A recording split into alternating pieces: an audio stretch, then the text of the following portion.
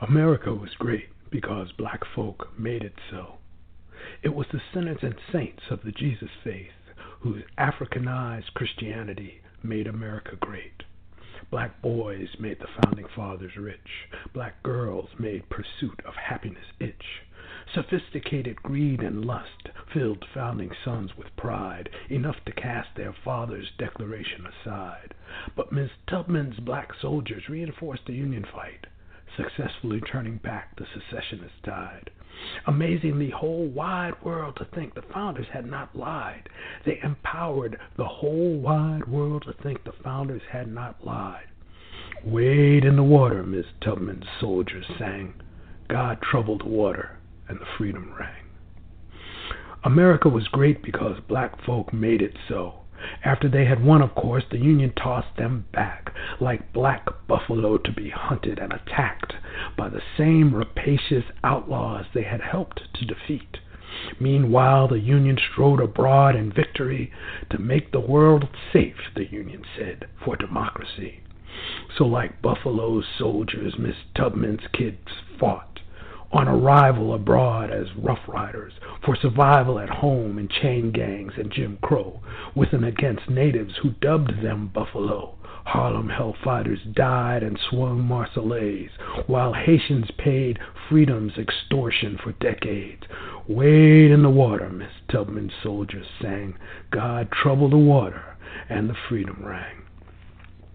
America was great because black folk made it so.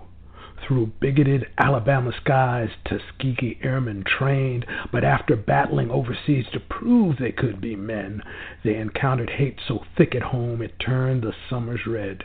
They fought and won the law to educate their kids in '54. They fought and died to pray in places where cross burners threw their bombs.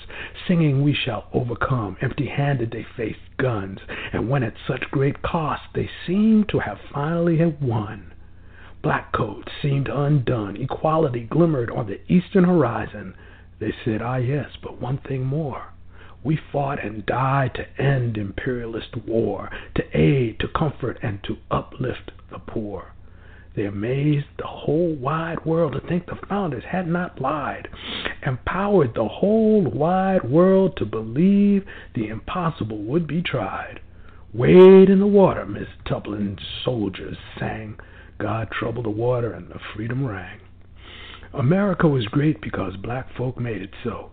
But that blessed moment died when the sons of founders cried, "No, no, no, our fathers lied, our fathers lied," they screamed in epileptic seeming fits of greed and lust and pride. Make America great again, we admit our fathers lied, we'll do whatever it takes this time.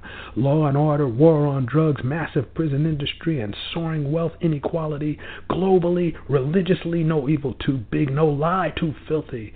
Black, red, brown, yellow, and even white with sense around the world shook heads and just looked down. Are these sons suicidal, narcissistic demons? Or can they possibly still not know? America was great because everyone else fought them to make it so. For America to be great again, these brats will have to go. Wade in the water, Miss Tubman's soldiers sang. God troubled the water, and the freedom rang. Amen. Amen, Ashay, let it be, and thank you, Jesus. That was Hassaun Ali Jones Bey performing for us. This is the first public performance of Miss Tubman Soldiers. And you are tuned into Wanda's Picks, a Black Arts and Cultural program of the African Sisters Media Network, where we believe that the artists are the true revolutionaries. Their work honest and filled with raw, unedited passion. They are our true heroes, Ashay. And we are so excited to be having all this great poetry this morning. Oh, my goodness. We've got Kim Shuck in the house. Hey, Kim. Hi, Wanda. How you doing? It's an honor to be here, as always. Oh, I'm good. And we have Kim McMillion in the house. Dr. McMillion, how are you, Kim? Hi, it's great to be with you and Kim and everyone else.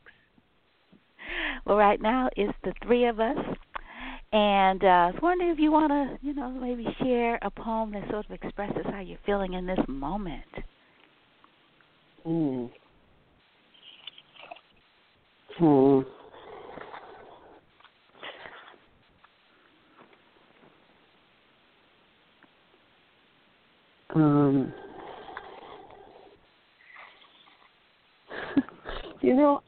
I'm having a problem with the poem in this moment. Isn't that awful? But it's just the real truth. There's a lot going on right now, and not all of it's big fun. Sort of sitting here like, that's so true. Here I am feeling a little grumpy. Right now. Well, there doesn't have to be a poem real. that expresses how you feel. Maybe it's how you want to feel. Okay, I can pick another poem. I definitely have other poems. All right. And share your name just in case people don't recognize your voice yet. Yeah, well, it's hard too because you've got two Kims, right? So I'm Kim Shuck, and I'm going to read something from Deer Trails, which is my laureate book through City Lights. Watershed. Village sites still sing, resonate through hidden shell mounds from every watershed that wrap these hills on thick-aired nights like these. Songs throb through the sidewalks, through the bark of day trees and the ache of full bloom, and every angled slab of rock peering through the hillsides around Rocky Point and Glen Park Canyon remember their true names and call them out like birds do, announcing boundaries, unseen but heard if listened for. There's still joy in these hillsides. The water still runs here. That's so beautiful. Yeah. Thank you. Thank you. Kim McMillion? Yeah. Can you hear me okay? You want to share a poem? Yeah. Mm-hmm. Did you want me to share a poem now? Yes, I do. Okay. Okay. Well, I wrote this one last night, and my mom absolutely hated it. Oh. well, I think sometimes we write in our emotions, and that's what I did. And she said, bring me some joy in your poetry. And I said, well, that's what I felt like writing. So it's called Dark Places. There are dark places. There are hidden corners. There are people invisible to the eye. They are shadows. They have lived for hundreds of years, not in the same bodies, but they have lived in the corners, in the gloom, specters. In the dark, they call themselves patriots. They call themselves freedom fighters. We call them white supremacists. We call them out of the shadows, those that have dangled our bodies from trees, those that have set us on fire, those that have destroyed our homes, our land, marked us, branded us with iron in their fight for white supremacy. These shadows, dark places in American history, we are calling them out. We are saying no more. We stand with our ancestors in the Middle Passage, in the muddy waters, with the souls of our ancestors that have lingered, waiting to be pulled out of the darkness, out of Black Ocean. We, the people, are standing on Southern soil, kneeling in Northern soil, Black soil, leading the blood of our ancestors, our families, rise in righteous indignation, crying no more. We are done. We, the people, lay our hands on this land we love, entwining them with those marked with over 400 years of pain. Beings without bodies, together we whisper, we are free. Those shadows can no longer hide in darkness, for in our freedom we spread the light, the phantoms retreat, and we rise to reclaim our souls, our hearts, our freedom. That's it. Oh, Kim. Wow. Oh, my goodness. That's, wow. Such a beautiful poem. It sort of works so well with Hassaun's, too. Yeah, wow. Yeah, and I was just thinking about, our beloved Langston Hughes. And I, too, am America, or I, too. And then the other one he has about America. It just calls America out. Yeah, but my mom, if she's very clear. If she hates a poem too, she'll say, "I hate it." Yeah. But that's what I appreciate and love about it. Mm-hmm. Oh, of course. Yeah, it's great when you have someone that's honest in your life. Yeah. Yes. My family's real clear about it all too. Yeah. Oh, very clear. Very clear. Yeah. I don't understand that. Yeah. Mm-hmm. Yeah. So there's a lot going on right now. We're going through a lot. It's worth acknowledging it, and I'm glad you wrote that poem, Kim, because there's Well, because I thought about what's happening in Congress, and I thought Powerful, again Kim. and again and again. We have a long history of this. North Carolina had their insurrection because they were angry that black people had gotten positions because of Reconstruction. And it's just a history. And I feel like we need to say we're done. We want better, and it's people of color in general. We need to say we're done, and we see what's happening in the news where they're trying to find ways that we do not have the vote, so that they were shocked that we voted in mass this time, and so we just need to say we're done. No more. Well, they can't have been shocked because they were trying to disenfranchise a lot of different people before the vote even happened. I mean, on Native reservations, they were trying to disenfranchise anybody who didn't have a street address, and a lot of the reservations just aren't street names. And so you can't have a street address, so essentially then what, right?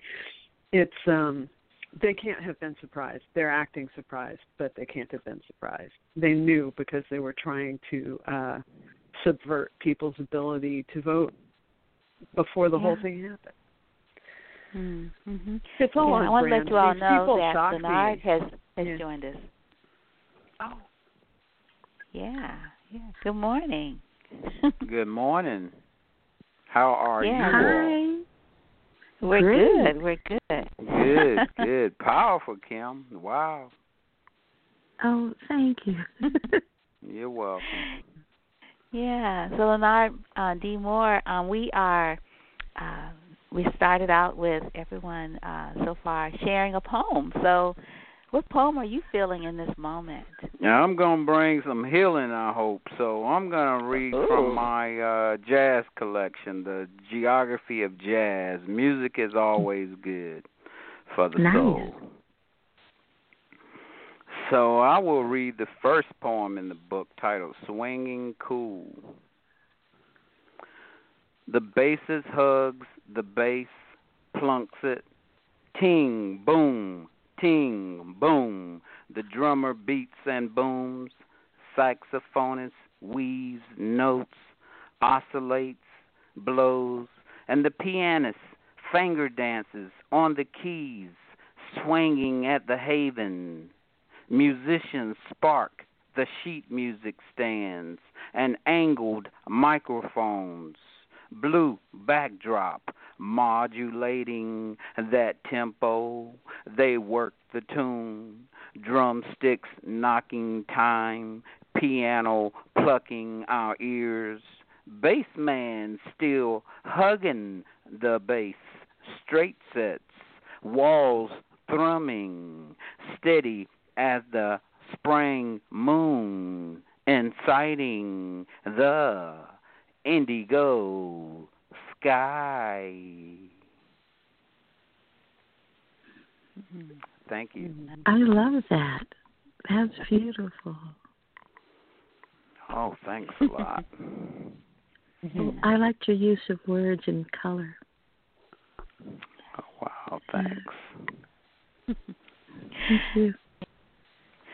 Well, I probably should have kept this segment to an hour, but we only have 15 more minutes, so I'm thinking, so perhaps, as we, as you all talk a little bit more about poetry and maybe you could talk a little bit about why poetry, and tell our audience a little bit about yourself and, why you write poetry. Why poetry, and why do you write poetry? Like him, how were you open to just receiving that beautiful work that you shared with us, a few minutes ago? That was like, oh my goodness. And then Kim, Shuck, as the former poet laureate for San Francisco, you're sharing with us from that book that sort of chronicles your time in that position. Those poems must have been composed and conceived while you were a poet laureate? They weren't. They pretty much all happened immediately before I became poet laureate. But you'd think. But it's kind of a love letter to San Francisco. Yeah. I think there's a clear through narrative of me being a poet because of contact with poets, Q.R. Hand in particular, but others as well, and just learning from people whose poetics were political, So that's why I think it's why I did it. I don't know. I mean, there's this notion of being afflicted by a poem. Like that some people have no choice but to write that way. And that might be the case as well. But I definitely studied at the feet of the greats, And Yeah. Tell us about QR, for those who don't know him. QR. Who made his transition on December 31st, right? 2020. Yeah. I think it's a lovely piece of math, isn't it? Right? Mm-hmm. Nice and even. But QR, who's QR? He had an incredible head for detail. So if you met him, he'd probably remember you, even though he met hundreds of people. What are my favorites? A lot of people have been talking about him and his seriousness and his incredible politics and all of that. And that is all true.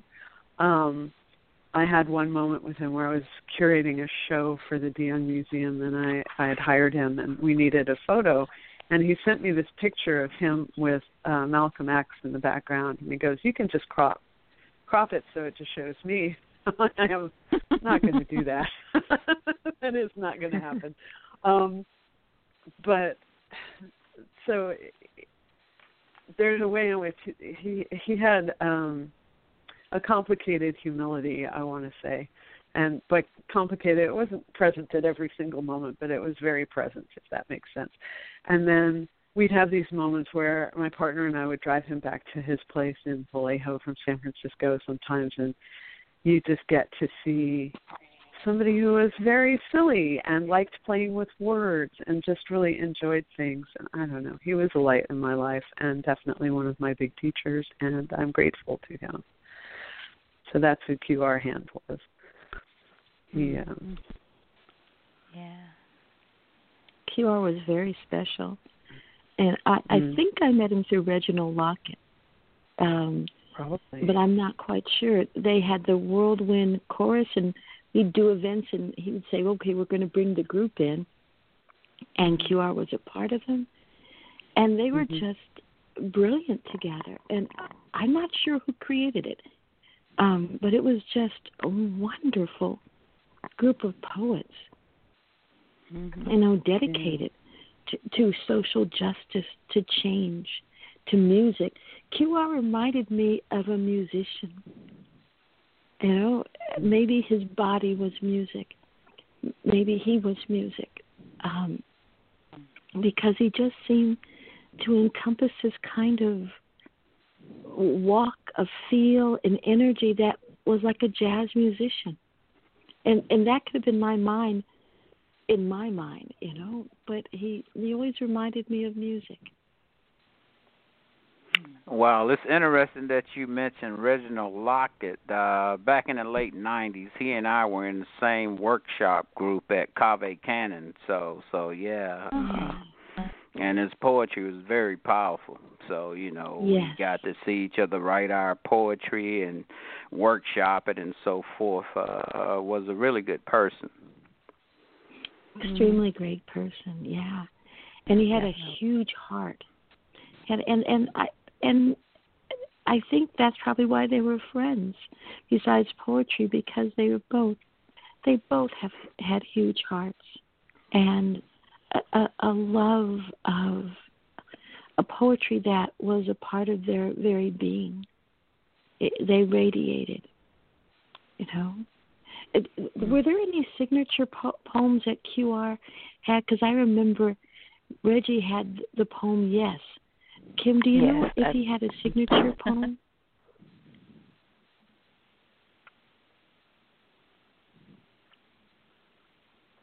Oh, wait a second. I think Kim fell off. Let me see. I think that might be Kim. Oh, okay. Yeah, I think this. I was honored that Reginald Lockett wrote a poem and dedicated it to me, and later he sent me a copy of his book, and I think that poem was in there. Oh God, that was quite an honor, and I was so humbled. Yeah. Is Kim back? Is Kim here? I am back. I think Who's Really Blues was one of his signature poems. That's which is the name of the book that Tori and Horn read. Yeah, it's a good poem. Yeah, there are a bunch of them. I mean, he read a poem it wasn't a signature poem, but he read a poem from when he was living in New York at an event that we did at the San Francisco Public Library. And well, it wasn't about gentrification. It was supposedly about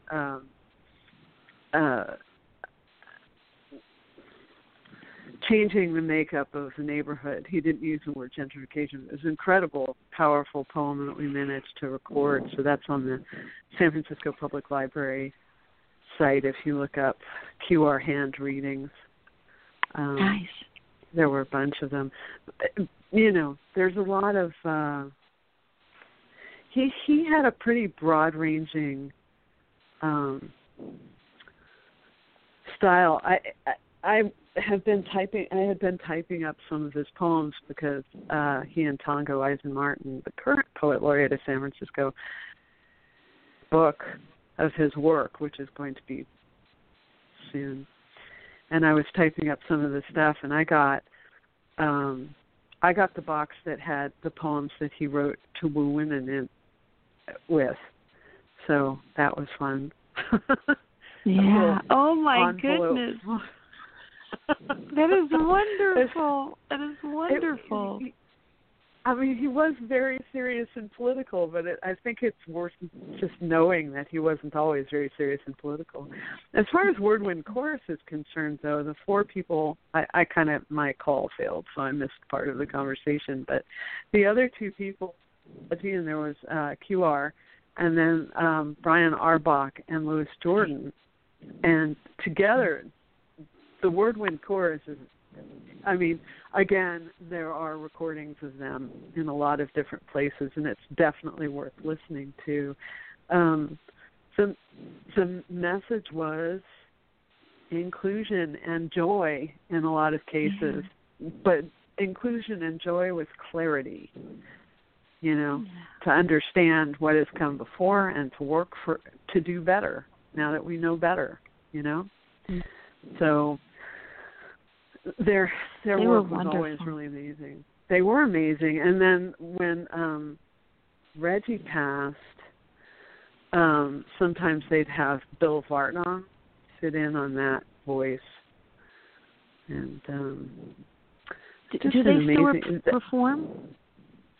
They were doing, but the last time I saw them, I don't think they've done it since Q was passed. But they were performing with Bill Vartnow sometimes sitting in on Reggie's part. And I don't know who they'd get to replace Q because I don't think that's possible.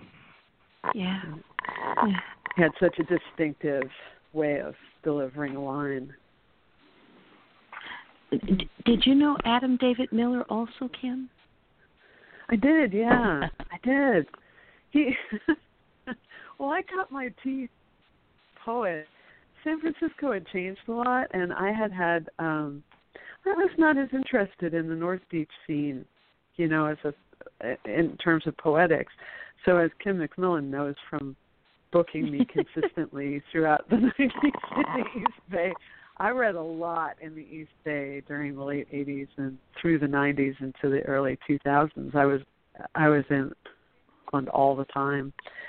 And I did know Adam David Miller, and we did one reading together in somebody's garden one time after my grandmother had passed. And a poem that I'd read 100 times and never gotten emotional about it broke me down.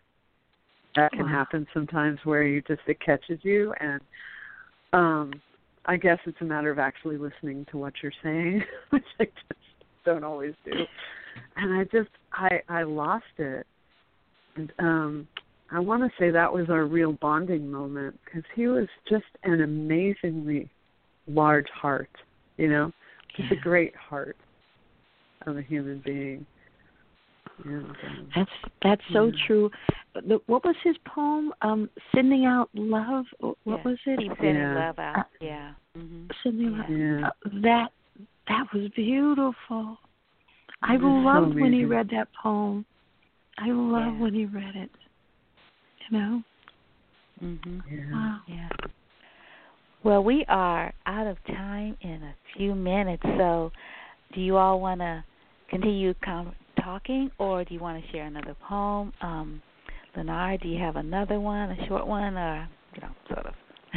Yeah, I could read one if you want me to. If you like, or you can add to the conversation. Hey, I'm enjoying the conversation. I read this poem titled Girl Tap Dancing for Cynthia M. Gary. She taps, pats, clicks, shoes dazzling the checkered floor, arms whirl, whirl, legs cross, uncross, notes of the feet rise off towel, shoot toward the ceiling.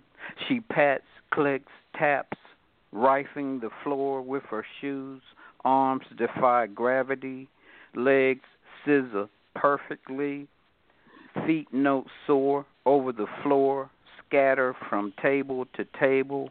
She clicks, pats, taps, shoes shocking the floor, arms swirl, whirl, legs stamp, swing, feet note smoke, beat the floor. Thank you. I love that. Nice. Yeah. So, who wants to have the last word or the last poem? And I just want to bring Cicely Tyson into the conversations. We're pouring, libations right now for some of our departed artists who have moved on, and they're still with us because they left so much great work. Yeah, you guys mentioned Adam David Miller too. I've written a poem for him that at another time I will share. Oh yeah, thanks for mentioning that. We're going to be having the 31st annual celebration of African American poets and their poetry, and we are honoring A.D.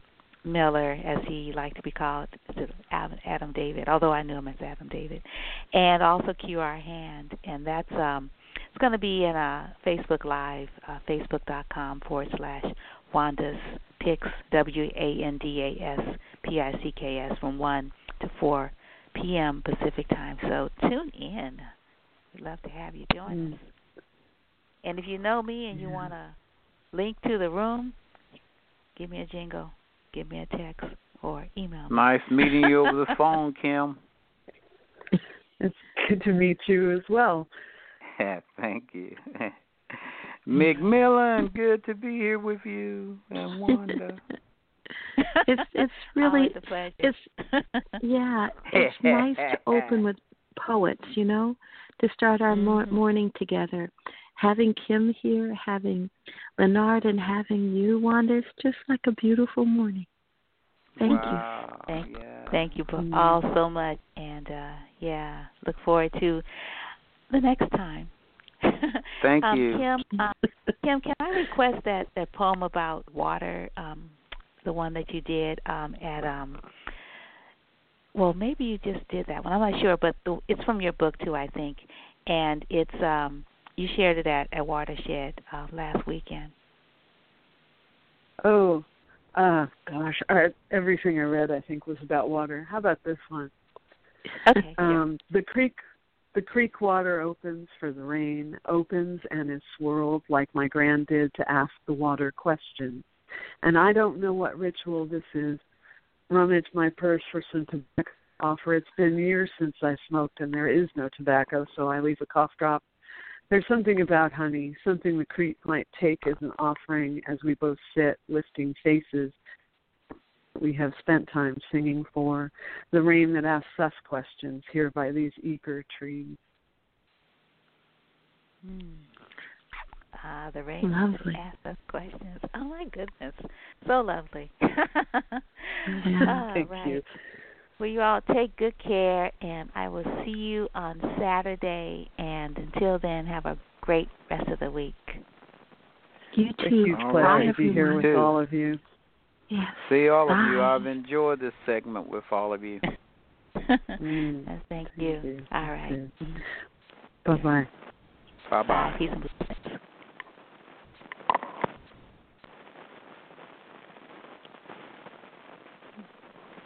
Good morning. How are you? Good morning, Wanda. How are you? I'm good. Fine. Is this Joni Ravenna? This is Carla Vega. Oh, Carla. Oh. Yes. Oh, right. I forgot we switched it. Oh, yeah, no I'm problem. thinking, no problem. right. We're just doing playground. So, yeah. Wonderful. Oh, my goodness. Thank you for having me. Was so wonderful last Sunday. Oh man, so it's so great that people have an opportunity who missed it. Your tribute to your grandmother and life and the cycle of life. It was just so beautiful. Oh my goodness, where you stepped in and out of the various characters, the various time periods, the various mediums. And then you kept it all together. Oh my goodness!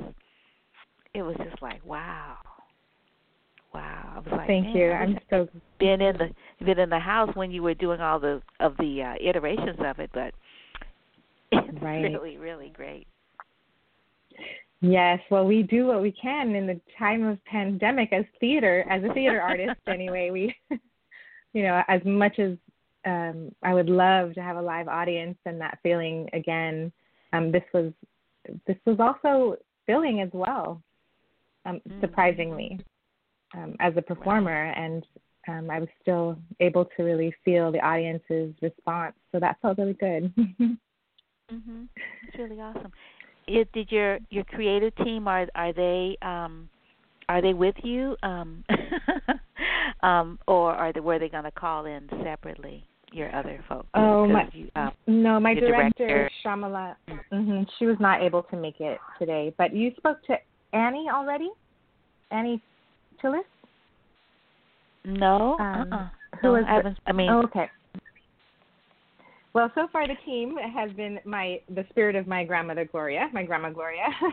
Shyamala Moorty, my director. She was also the original director of the original version of my solo show. It's called Grandma's Hands, and it was originally. I originally put it up in 2012 with Theater Productions in Los Angeles as part of their Work in Progress performance series, and I brought it back up for the Playground Solo Theater Fest and made a bunch of changes to update it, and so brought Shyamala Moorty back to direct it and bring some of her magical hand in this piece. And then the technical aspect was facilitated by Annie Tillis, who is the festival program's technical director. Okay. But it's just me this morning. Oh no, you're if we have anyone, you are the central person. and your performance piece, Grandma's Hands, it has another iteration this Friday, February 5th at 7 p.m. Pacific time in Zoom at Playground solo performances. And do you have any kind of like people should go to this website to get tickets? Because and also don't do like I did Sunday. Make sure that you are in the theater, virtual theater, before 5 minutes. Because if you wait until the actual time of the show, you won't be able to buy a ticket online, and you'll be like, oh, like I was like, I kept on going back. Yeah, there's a show today at 7, and it's 7. Right. So it's not working, or it's 3 minutes to 7, or it's 4 minutes to 7, or it's 2 minutes to 7. But you don't want to wait until you want to like at 6:45, get in there. Yeah, and the box office. The box office is pretty responsive. If there's any issues, then anyone wants to contact them directly. But yes, the night starts at 7 p.m. Pacific time, and it's a double bill. So the first half starts at 7 o'clock, and Diane Barnes has a show before mine. It's called Not One of Us, and I follow her. There's a 5-minute intermission, and I will follow her. Her show, I believe, is about 50 minutes, 45, 50 minutes, and then my show runs about 35 minutes. And so when somebody purchases a ticket, they'll get 2 shows in one. And anyone can go to any of my social media sites to get the information. My handle is I am Carla Vega. I am CarlaVega, and that's all one word. You can also go to playground-s as in Sam, F as in Frank, .org, and it'll bring you to the solo show web part of the website. When you go to my handles, I have special discount codes where I can also keep track of my guests that come see the show and also get some support from the ticket sales. So I highly recommend that anyone who does want to come see the show use those ticket codes upon checkout, and those can be found on any of my handles and at the Facebook event page for Grandma's Hands. But right. But yes, the show is basically based on my Grandma Gloria's, inspired by her life, her life and journey in and from Puerto Rico to San Francisco. I was born and raised in San Francisco, and she was a humble woman who was very creative and very courageous, and I wanted to really honor my ancestors and offer this piece as an offering to all of our ancestors, and to remind us that we still can have that connection and build that relationship with our loved ones, even though they may not be with us here physically, especially during this time of COVID where there's a lot of loss and a lot of just transitioning happening for all of us. I'm hoping that this piece really just brings some light and healing and, happiness to us right now. Mm-hmm. Yeah. The energy was just so wonderful, and the story, your grandmother Gloria's story, just like like when she's running after the bus, right? That's a true story. I took some liberties theatrically, but yeah, that's a true story. Right, yeah, because she's got this immigration story, and she's at a parochial school in Puerto Rico, and she's she's so artistic and gifted and being able to make things, and then you're sharing as embodying her character, some of these items, and I'm thinking, wow, like this is probably the real thing. This necklace she made out of paper, or these roses or flowers, or this shawl, all of these things that the character shows that she made. I'm sure this is like something your grandmother really made, right? Yeah, some of them, definitely. Mm-hmm. Right, definitely. Yeah. So having like she's present with us, even though she's not literally present with us. That is so lovely. And it's really nice. Mm-hmm. Go ahead. I know through my writing, and I'm sure maybe you can relate as a writer, we kind of download, or maybe sometimes spirit to write through us, or we get messages through our writing, and as a performer too, there's this connection that I feel with her, and just even in being invited to do the Playground Festival, I had to really kind of meditate on the show and what new messages my grandmother had for me 8 years later from the original show, and it's just a really wonderful blessing to be able to tell her story and to just highlight a woman of color who didn't do grandiose things in the world, but leaves an impression on my heart, and I do actually, it's called Grandma's Hands because our hands look alike. And as I realized her love of poetry, her love of dance, and just her creative streak, I got to relate to her more because I also write poetry and I love to dance. And so, I kind of hold on to those pieces of her and get to celebrate her now. So, yeah. Mm-hmm. Yeah. You open your piece with this beautiful poem.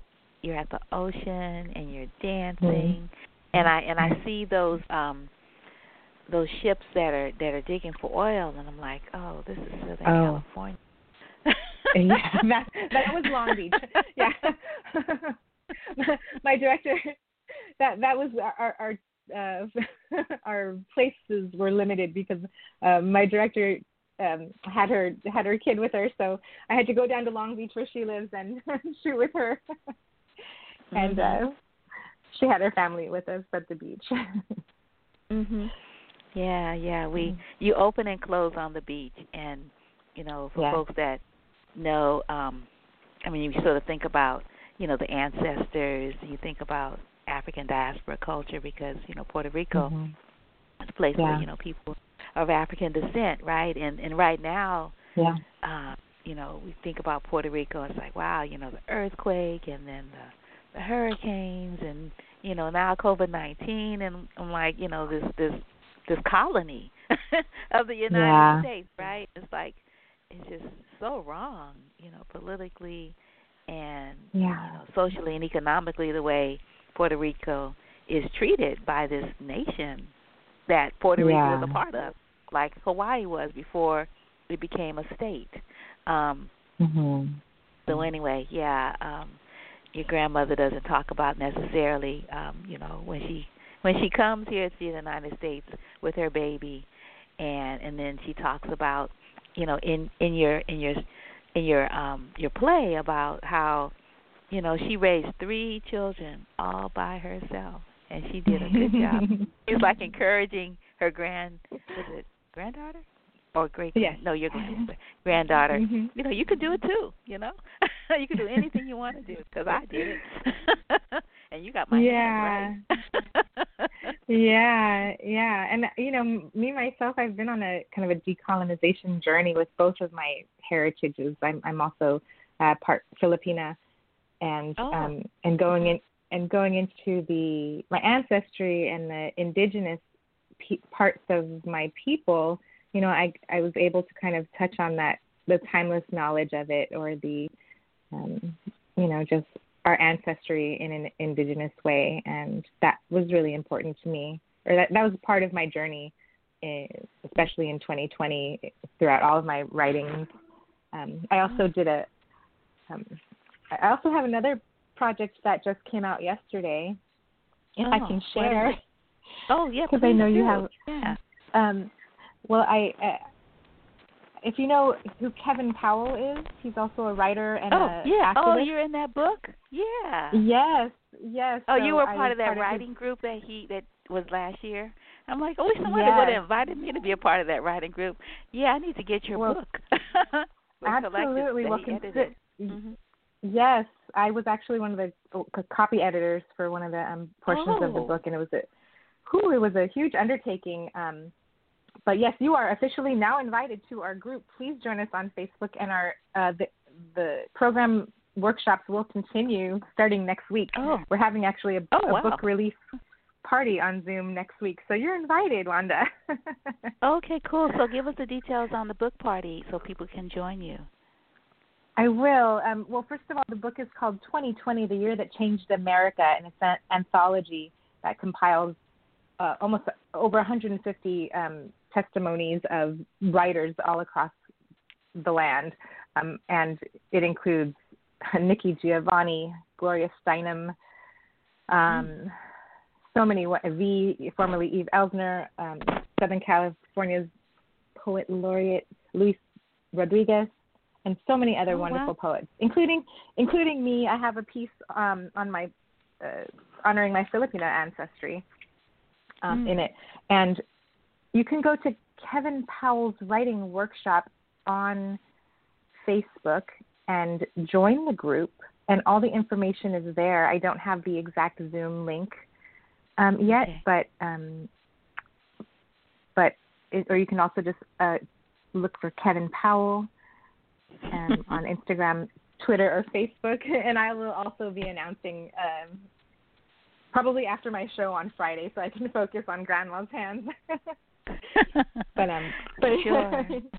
Yeah. Nice. Yeah, but that's also exciting.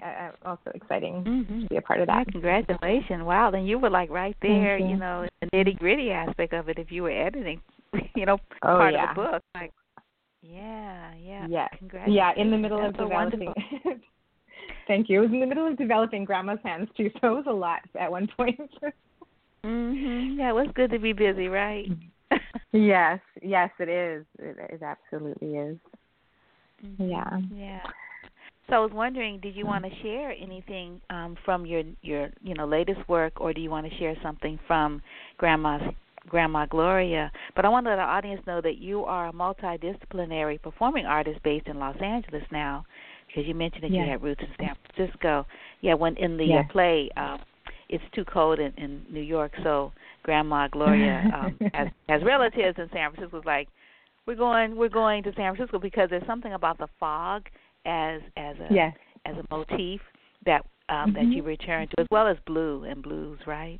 And you also share your talents live on stages, on TV, on national and international award-winning films as an actor, SAG-AFTRA, voiceover artist, writer, poet, solo show creator, theater director, and ensemble creator, singer, martial artist, dancer, yogi, and teaching artist.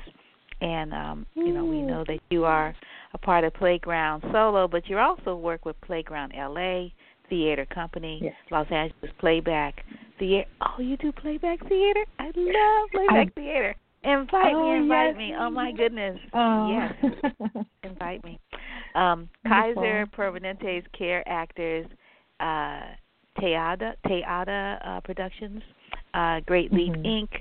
And you believe in the power of the arts to heal, touch the heart of our humanity, inspire a deeper connection to our personal stories and ancestries, ignite compassion, and create positive social change. All social media you are at. I am Carla Vega.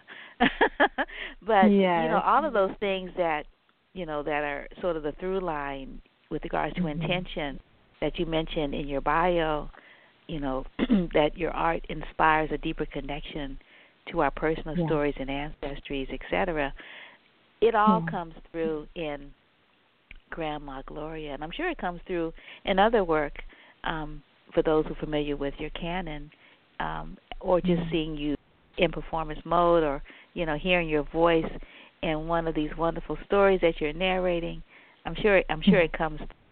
So why don't you give our audience a little taste of your voice in something you've written? You make that decision and let us know what. Well, let's see. I can.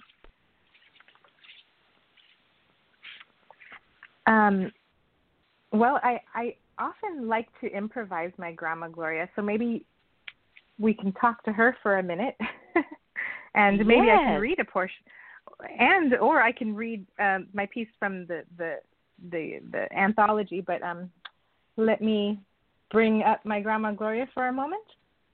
Okay. Yes. Yes. Oh, we're so happy to have you join us, Grandma Gloria. Your granddaughter Carla was so good on Sunday. I mean, wasn't she phenomenal? She was wonderful, Wanda. I'm so glad you were able to come and watch us perform. She was go better. I think I did pretty good too. I don't have so much experience in theater, but she teach me a lot of things, and she helped me tell my stories. So it was fun to be able to remember all the beautiful things in my life and celebrate my family and share some of the wisdom, from the elder people, because the connection has to stay. And this was a good opportunity to be able to share the stories of anybody's color, of anybody's. If you don't have too much money, it's okay. You have a story, Mhm. Everybody has to tell their story. Mhm. Yeah. When you were, when you were in New York, at the, was it a bus stop or bus station? But before that, when you were running, trying to catch the bus, because it was leaving without you. I have that story myself. My family's from New Orleans, and my mother got off the bus to get some pet milk for my brother, because they didn't have formulas back then. I guess mothers made it with pet milk and some. I don't know how they did it. I don't know if the baby drank all pet milk or diluted it. You have to tell me, because maybe you know that formula. And my mother, the bus started off, and I'm sitting there looking at my mother and not saying anything, and this woman who's holding my brother saying, "Stop the bus! You're leaving those babies' mother." She's back there. My mother rushes onto the bus, but she didn't lose her shoe, and I'm like inside of myself, oh gosh, that would have been really terrible if they would have left my mama back there. I don't know what I would have done. Yeah. But anyway, on the other side of it, I know what it's like. But your baby didn't know, because your baby didn't know you were back there. Yeah. Oh my goodness, that's incredible that we have the same story. Maybe I know your ancestors too. That's incredible. And I have to tell you, Carla took a little liberty with my story, porque I have 2 children on the bus. In the story that she's telling, only one was there. But I crossed the line on the Greyhound with 2. But she didn't say that in the story, so I'm going to tell you now. It was not easy. No. Yeah. So how old were your children? You had the baby? Because my brother was a baby, and I was 3. Emmanuel was 3 years old. What? And Anna, Anna was a baby. She was the baby. In this, pero in the story it's only one. I just talk about my son. Pero yeah, my son was 3 years old. He was born in Puerto Rico. We first went to New York for a little while, and then we come. Yeah, and then we were staying in San Francisco. I look at the Bay Bridge from my balcony. And my son, he has a karate. My son Manuel, he has a karate school near a city college. It's not open porque it's the pandemic, pero he has a small martial art school, Shaolin Kempo there, and all our family was doing that. So it's another history. Maybe it's another solo show.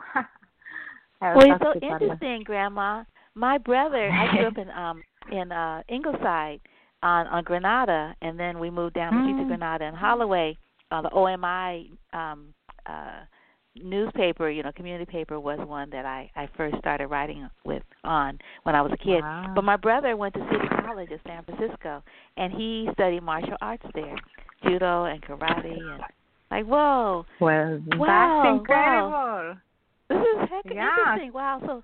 So Carla, you brought my whole family into your story. Like, I mean, I'm like resonating with it for real. Like, the 2 children, oh my goodness, and they were the same ages as me and my brother, and they left our mamas running behind buses, and wow, amazing. Yeah. Okay. So thank you. Yes. I'm back. Okay. Well, let me thank your ancestors for joining us. Thank you so much, grandmother, for joining us. Yeah. See you on Friday. It's my pleasure. I hope everybody comes. You can connect to my story in all kinds of ways, and we can connect to each other's stories. After we have an after party on Zoom, and you can talk to me. Okay.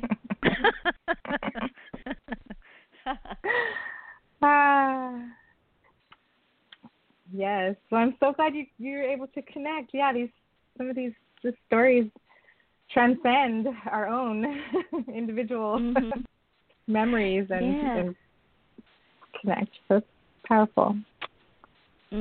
Wow. Yeah, she has. I never talked to her. Come out of her mouth. Yeah, but Carla, this was so cool. I've never talked to an ancestor before. They have these mediums, right? So it's like you're a medium, or you are a medium, of course. You channeled your grandmother's story, and but then for you to be able to like be her, like in this moment, like whoa, this is great. Like step to the side, yourself, and let her just speak. It's really special. It's really special, and unlike any feeling I've ever had, and it's definitely opening things up in me. And and personally, I really feel like I'm growing and really learning to celebrate my own voice as an artist and get over some of my own kind of insecurities or issues through the messages that I'm getting from this piece, really, and whenever I tap into my ancestry. So I think it's artistry is alchemy, and there's so much magic that can happen and healing that can happen that we don't necessarily expect. And so that's the beauty of the arts. It pushes. It honors our humanity. It brings us together.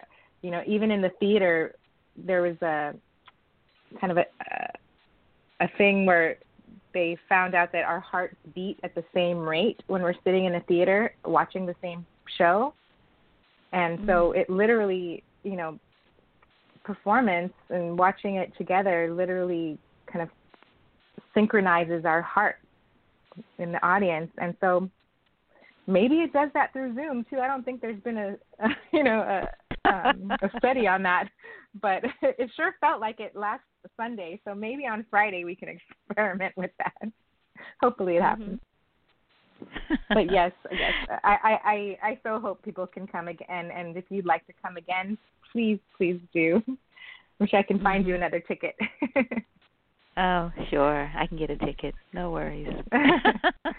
I know Thank people. you so much for having me. Yeah. Oh, I'm sure you do. It's been such an honor to talk with you, Wanda.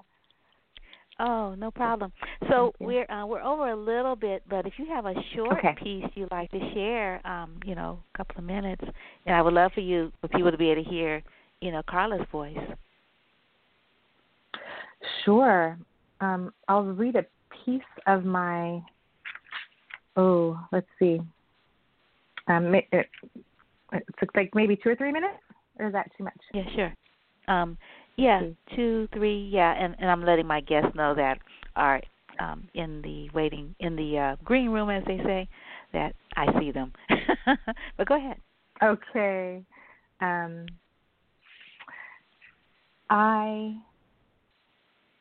I wonder about my kin, my clans, my ancestral relations, my two sides spanning opposite ends of the earth, half Filipino, half Puerto Rican. Which side will visit me this day? Who will emerge to bring me closer to me, connecting these fragments of my soul? What magic was I made to forget, but am now remembering? I am remembering my intuitive ways, the magic of my hands, how spirit speaks to me visually, orally, with tingles and heat, raised hair on arms, on back of neck. I am remembering the deep conviction surging through me when a message is coming through for you. I am remembering the way plants speak to me through scent and curiosities arising, like, who are you? What is your medicine? How can you heal me? What must I learn to harvest? You are giving me permission to know you. And I see how you grow so freely, relentless through the concrete, no matter how many times they cut you down. You are hardy and meant to be. So please, let me bring pieces of you home with me to soothe my senses and help me remember. I am remembering the spirit of my forefathers greeting me, calling me closer to the root through. I found Marungay. The farmer at the stand is Filipino, and he promised saloyot and eggplant and bitter melon and okra and opo in a few months. And I can make adobo and add soy sauce and ginger and bay leaf and vinegar and steaming white rice starched with pride. And I am remembering words, the few I know. Maganda, salamat, pahingit ng manga, can I have a mango? Isa, dalawa, tatlo, 1, 2, 3. I only know a handful, but I can remember. And I know I am loved beyond forgotten language, whole and worthy of magic. And I am remembering, I'm almost done, and I am remembering I can still learn from beyond the veil, bridging me gifts and nature and people and feelings and visions and communion with elders, wrinkled hands and stretching skin, slow shuffles and graying eyes. I remember the perseverance of my people, all those who weathered the storms that came before, survived to live, to let us thrive. I am, this legacy and lineage live in me, this mix of browns in me, not only half, it blends in me whole. So that's an abridged version of part of my piece in the anthology. Thank you so Thank much. you. That was really beautiful. I like memory and I like remembrance, and definitely, we'll have to have you on again. You can be a friend of Wanda's Picks. We'd certainly love to, continue this conversation.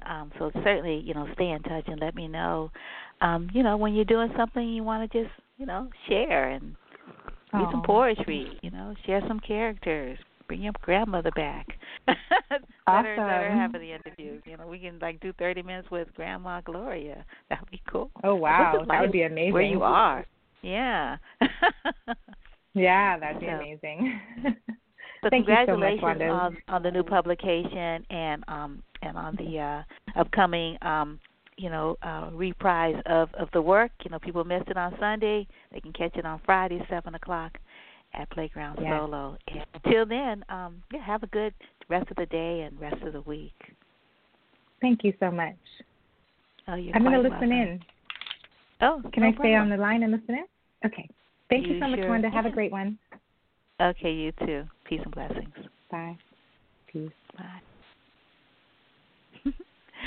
Bye. Good morning. How is everyone? We're good. So, I see, God, I recognize I got three folks, but, that's right. So, Rayshawn Chism, who portrays this wonderful, complex character. Good morning, Rayshawn. How are you? Hey, good morning. How you doing? I'm good. You are marvelous. You're marvelous. Great. Thank you. I'm sure Joni said, yeah, he sure was. He sure was. And I believe we've got the director, Allison Bergman, on the line as well. You sure do. All three of you all are here. So I'm thinking, instead of my reading bios, Joni, why don't you start, since you are the multi-hyphenate was head writer of ACE-nominated Great Sports Vacations 36-part series, which was at one time the Travel Channel's highest-rated show. Your plays have been produced all over the country. You are also a journalist and the co-author of You Let Some Girl Beat You? Like, for real? The story of Ann Myers, right, which is the 2020 book pipeline adaptation runner-up out of 1,700 published books. Like, that is amazing. That was a lot of competition. The pipeline team is... You're sweet to bring all that up. Yes, we're excited. They're trying to put together a development deal, so we're excited about that. But this project is definitely my passion project. The story of Caven Thomas, this brilliant professor who was teaching in the South for 11 years and really mattered to his students until the university decided he didn't.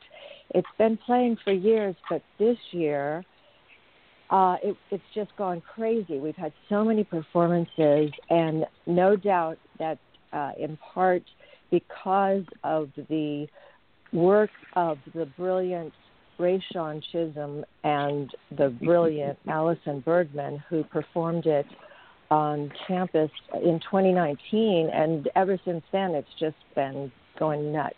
They're so amazing, and if you saw the show, you know it really runs as an hour piece. We cut it down to 50 nights for Playground because we cut it down to 50 minutes rather for Playground. That's what Jim Kleinman asked us to do, and we thank them so much for involving us in this. They're so fabulous. But we have a 1-hour show, and then Caven actually teaches for half an hour for people looking for a 90-minute version of the project. So I'll stop going on about it there, but I must say this is a real passion project for the four of us, for Caden and for Allison and for Rayshawn and for myself. Yeah. So if the play is called Beethoven and Misfortune Cookies, and I was wondering if you could because if you could tell us the name of the person who the story is based on, and because I'm trying to write his name so I can look him up, but I'm not sure how to spell it. I was hoping he was going to call in, but he's not in California with the rest of us. Caven Thomas, Kadin. Thomas is, of course, Thomas. Okay. And I was hoping he'd call in. He may call in a little bit. We'll see. Oh, super. Oh, how awesome. Yeah, wow, that's great. Okay, so do you want to introduce Rayshawn and Allison? Absolutely. Yeah. Rayshawn is just, I've seen several actors do this play now, but I must say Rayshawn is just crazy good. And I saw him Sunday night when you saw him, Wanda, and it's really rare that you'll write something and then you'll see it performed and it will move you to the point of tears. That's really kind of weird. That's never happened to me before. So he's absolutely amazing. And the original direction by Allison Bergman is no doubt helped him to be so. He's graceful. He's well calibrated. He's the person, and yet he's not the person. So it's really something to watch. It just blew me away. Who y'all talking about? Y'all talking about me? Y'all talking about me? No, y'all not Rayshawn, talking about me. Yeah. Well, you talk about you then, and your character, and your presentation, because you are the voice, right? You are the verse. You are the embodiment of this phenomenal story of this man who speaks to ancestors, this child who speaks to ancestors, and he gets like shut down, and then.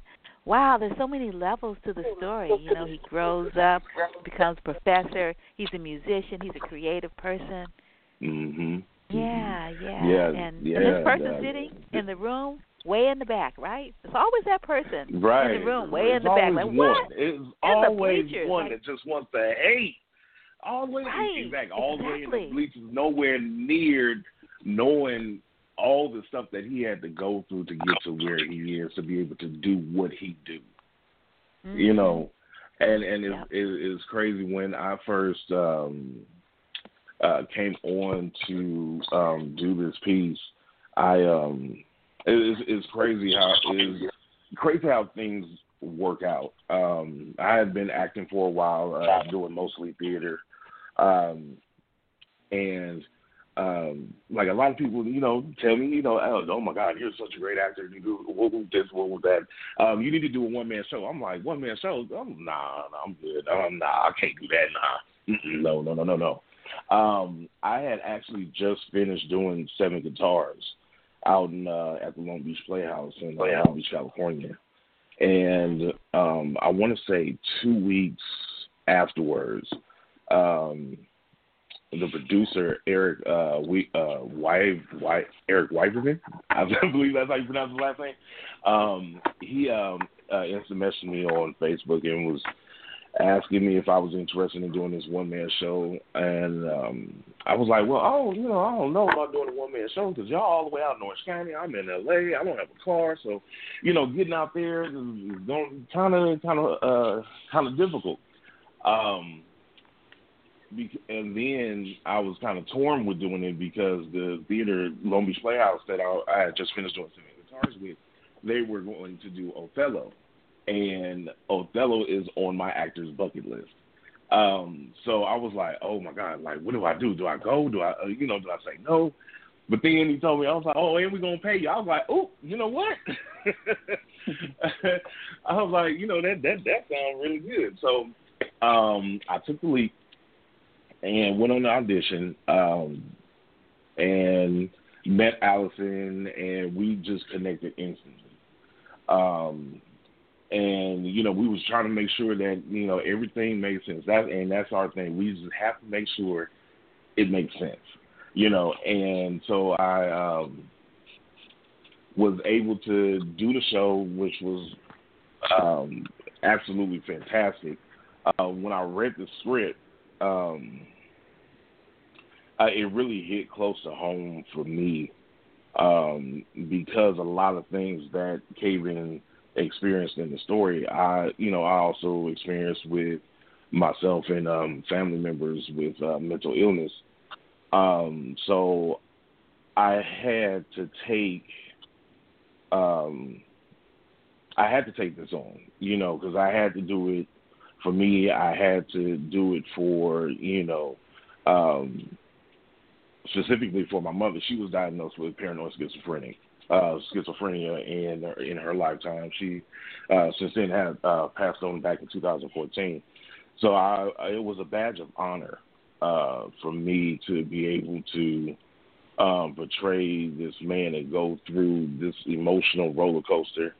And Allison will tell you, there were times in rehearsal I was in full-blown tears because it just hit me so much, you know. And to be able to do this in a theater festival at Chapman University in Orange County, doing 10 shows, and then being asked to do it again, you know, is really a blessing for me, especially during the pandemic where, you know, theater is basically shut down. So being able to perform live on stage and transfer that over to online, you know, has been a great transition, and I really appreciate, and I'm so honored to be a part of this journey that we're taking Kevin Thomas through.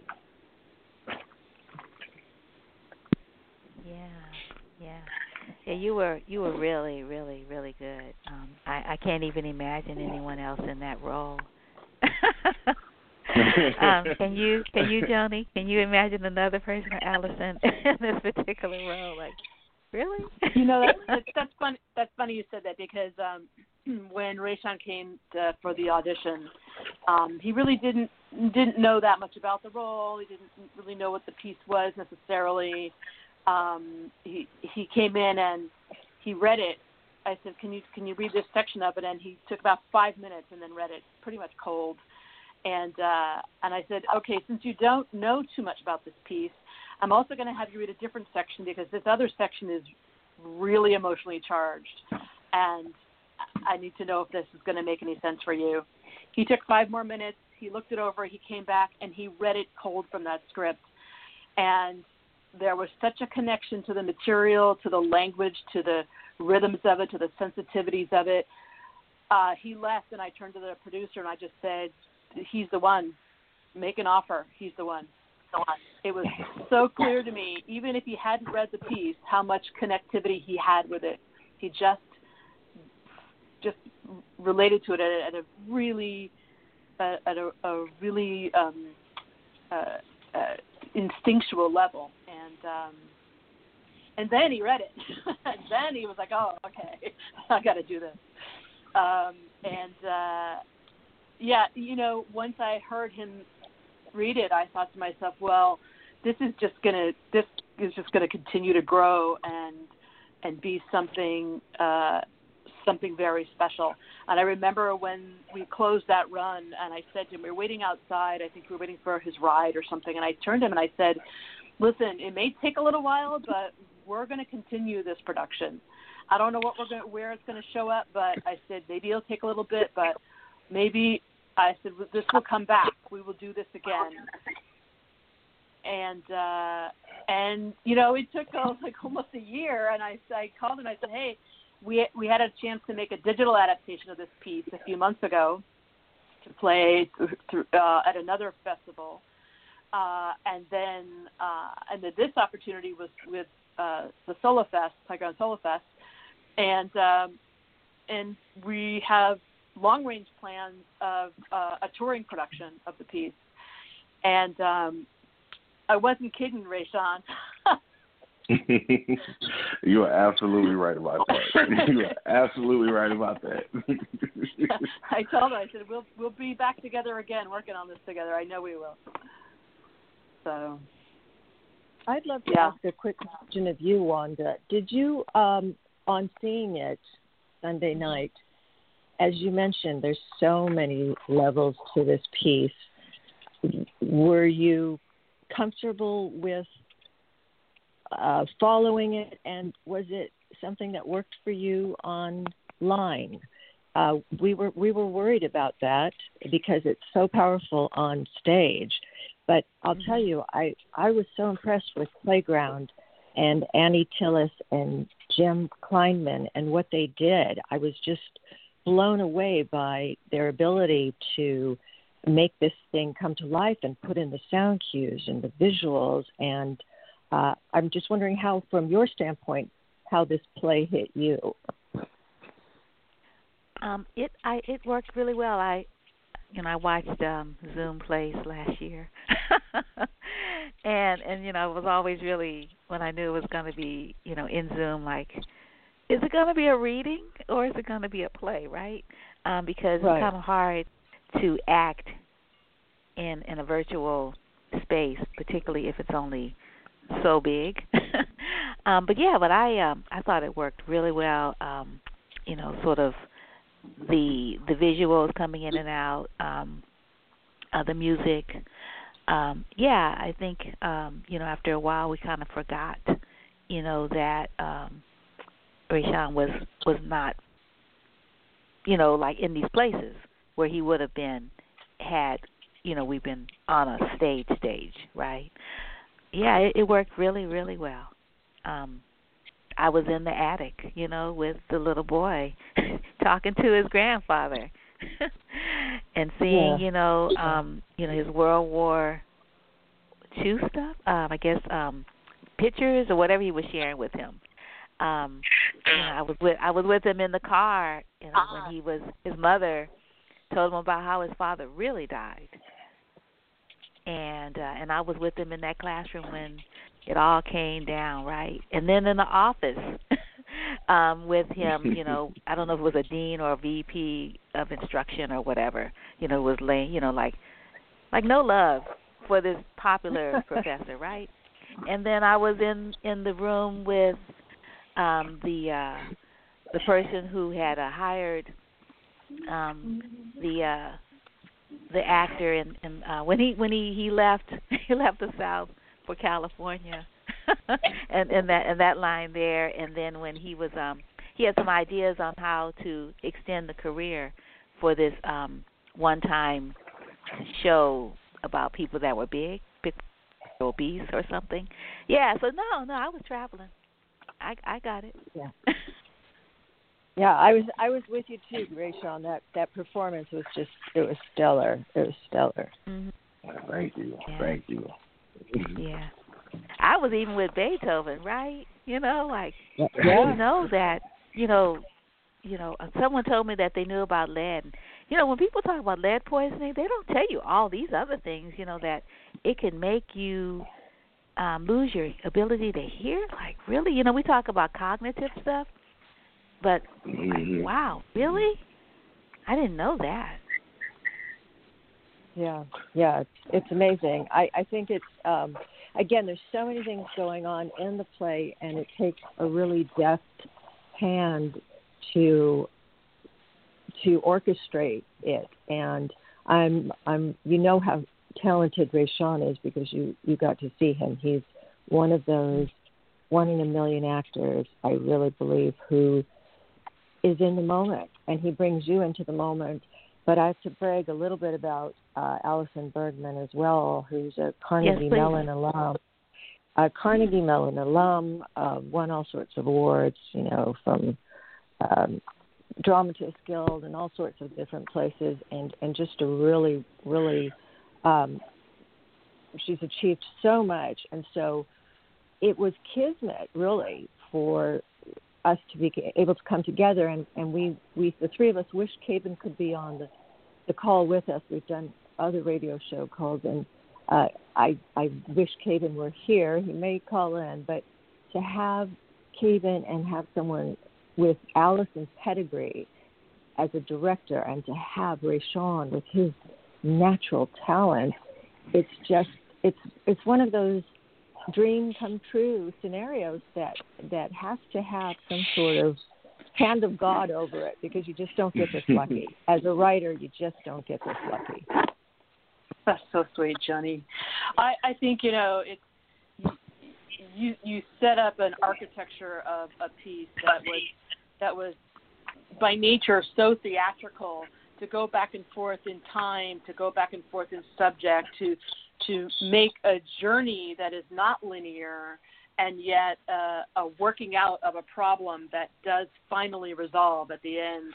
And to me, that's the real beauty of working in theater, which is metaphoric space, that you can go back and forth, and with the ability of the actor to actually take you back and forth in that journey, because you're following their thought process.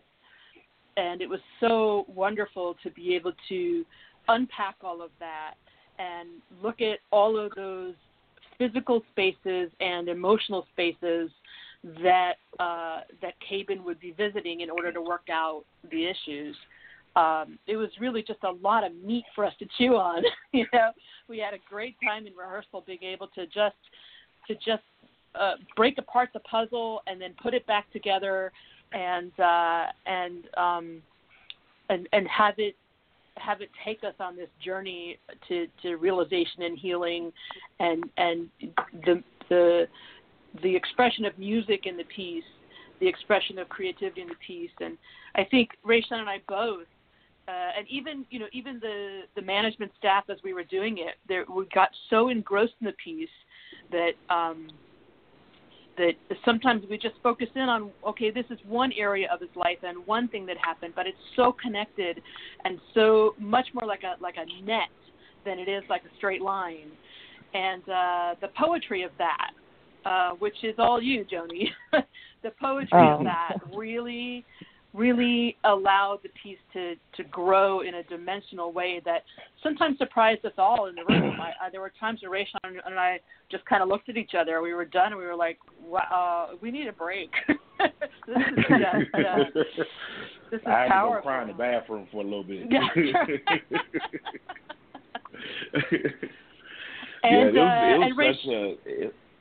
It was such a great piece. Like, even though we've been doing this for about a year now, a little over a year, every time I pick up the script, I always learn something new. It's something that, I try to see in, like, how going from one piece, going from one section to another, and it's like, well, when you first just look at it, just looking over it, it's like, well, how does that intertwine? But then when you actually get to reading it, it's like, oh, okay. So that's how that goes from here to here to here to here. And like I said, I'm still discovering stuff in the script, and I'm just like, that Joni, she knows what she's doing. She knows what she's doing. I like that. Well, let's also remember it's based on a brilliant, charismatic, poetic man, Caven Thomas, and his life is so filled with so much. So I don't want to take credit for what's also intrinsically there in the man. And again, I wish he were with us today. But I do think, like Allison and as Rayshawn says, the most fulfilling experiences in the theater for me are where you are with a puzzle piece. You're watching a puzzle piece, and each little piece that gets dropped in takes you closer and closer to figuring out the mystery. And I think that's really what people look for when they go to the theater, regardless of whether it's a drama or a comedy or something serious or funny. There's got to be an element of mystery to it so that you at the end go, now I get it. So I think that's kind of important. But again, we also have to give a huge shout out to Jim Kleinman and the Playground folks, because what a great opportunity. Boy, oh boy, do they give us a great opportunity. And they're one of the few operations out there that they pay well, and they allow you to also be a part of, the income process, right, with the tickets. I mean, they're really out there trying to foster new work, and I say thank you to them, because without them, we wouldn't be talking to you right now, Wanda, and we're so grateful that you had us on. Absolutely. I wanted to ask you, Joni, how did you meet the professor and musician and philosopher, Caven Thomas? Like, how did you come to know him? Were you one of his students? Did you live in the area? How did you meet him? I was in a playwriting group in Orange County back in, I would say, 2009, 2010, and Caven came to the group, and he was looking for a playwright to write his story. He had just been fired, and he wanted to turn it into a one-man play, and when it was done, he felt that it was too he said it hit him too hard emotionally to be able to perform it himself. And so from there, various actors have done it, and he's loving the process. He's always part of it, but I think it's so close to home for him in so many ways that he can't bring himself to perform it. And thank God he couldn't, because we've gotten to the point now where we've again have this kind of dream team with the person who was meant to do it all along, Rayshawn Chism, and the director who was meant to direct it all along, Allison Bergman. So it's just, again, it's like kismet. Don't you guys feel? It's just kismet. Yeah, I knew that it would have a life after we started working on it. It was very clear to me. And it's funny, Joni, you were talking about Caven himself, and I give huge credit to his ability to really allow the vulnerability and messiness of being human. He wanted that out there. He wanted his story out there, but, you know, the two of you together kind of brought it to some, you know, poetic space. And I think Caben continues to surprise me with his ability to just, you know, lay it out there, whatever it is, whatever the messiness of human living is. And that's inherently theatrical because that's what we're all looking for. We're all looking to understand ourselves, you know, when we see theater on stage. And I, you know, it's funny because I was concerned when we first started doing it in the digital version, before we even did this live one, we as I was mentioning before, we did a recorded digital adaptation of it too. But I got to tell you, Rayshawn and I were working on that, and we reinterpreted the piece to make it make sense for a camera, a fixed camera, and we found all kinds of new things in there that we didn't find in the, you know, when we were doing it on stage, that just shifted it and into, you know, a smaller like headspace, because that's what you see on camera. And Rayshawn was just willing to go there. We just kind of restructured and backed up and just kind of rebuilt pieces. And I remember there were moments where Rayshawn and I were both like, oh, wow, there's some like this internal discoveries here that they don't even play on stage, but they play on camera. And if anyone wants to see that, we can direct them to the website. Can we do that? Wanda, may we tell you what the website is for anyone who wants more information? Yes. Yeah, please. www. It's the title of the play, www. Beethoven and Misfortune Cookies.com, and on there you can read more about Caben, and you can read all about Allison and her amazing background, and you can read about Rayshawn and his background, and it's, of course, got the touring company page, and so we're excited about that, and there's a way to reach all of us if you'd like to see. I don't know if anyone wants to watch the digital piece that Allison edited, which is so brilliant, and Rayshawn did it. And again, hats off to anyone who can take a theater piece and make it work two-dimensionally. That still blows my mind. So I'm excited about that. So I was wondering if maybe I'm waiting for my other guest to join us, and he hasn't yet. So I was wondering if there might be a part of the play that Rayshawn might like to share with our audience, you know, a little tidbit. And I was wondering, do you have do you know where the play is going to show up next? Seems like every month we're finding someone who wants to put it on. Right now, I don't have anything scheduled, but I have no doubt that it will change. We were one of 6 picks out of Maine at the Collins Center for the Arts, I believe. And so to be up there with all these other national programs going on, it was so exciting for us. And recently we went to APAP. And before then, we were at the Midwest Conference. So we have no doubt that you'll see Rayshawn again real soon. And I just hope it's on stage. I just hope the stages open up and people can come in and really exchange energy with him in person.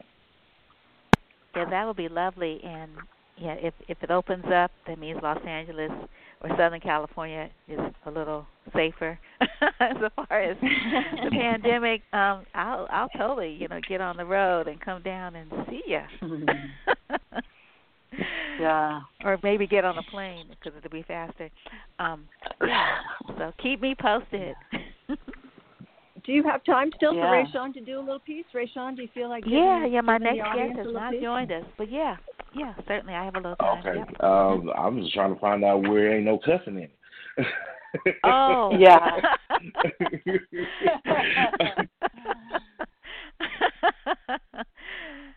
Good point. Okay, I gotta have a little piece.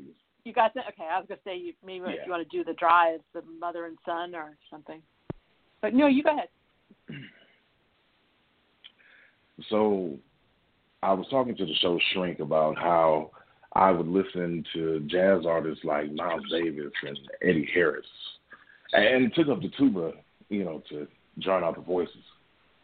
And then I found beer, which works better, but no more. Angela, I promise you, no more beer. Besides, how can I be sober if I drink, and if I'm drunk, I could lose the gig? But the tuba, it works way better anyway, because it's like a foghorn. It blankets everything, so nothing can get through. Did you know that only 1% of the world's population plays an instrument? And I chose a really big instrument. My father, he played one of the most delicate instruments there is. But it's easy to break a violin. You can't break a tuba, though. My father, when he wanted to be a professional violinist, but my mom told him he wasn't good enough. I subbed with some of the greatest orchestras in the world, by the way. I know he was a teacher. He taught math in grade school, and I'm a professor.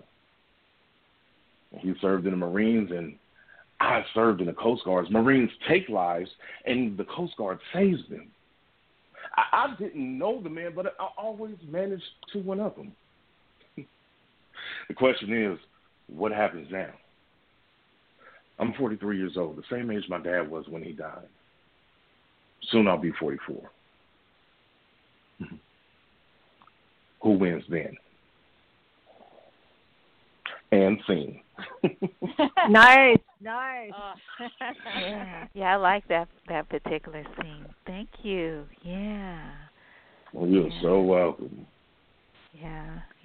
Because we have this really sort of different. My person is just late still, so I'm like, is he going to show up or what? I was just thinking about sort of the complicated relationship we have as people of African descent with mental illness, right? Or a different way of seeing the world, because I don't necessarily see it as a malady. It's just a different kind of way of processing information. And in an African culture, the Yoruba in particular, or Ifa, there's the Egbe. And the Egbe are celestial mates.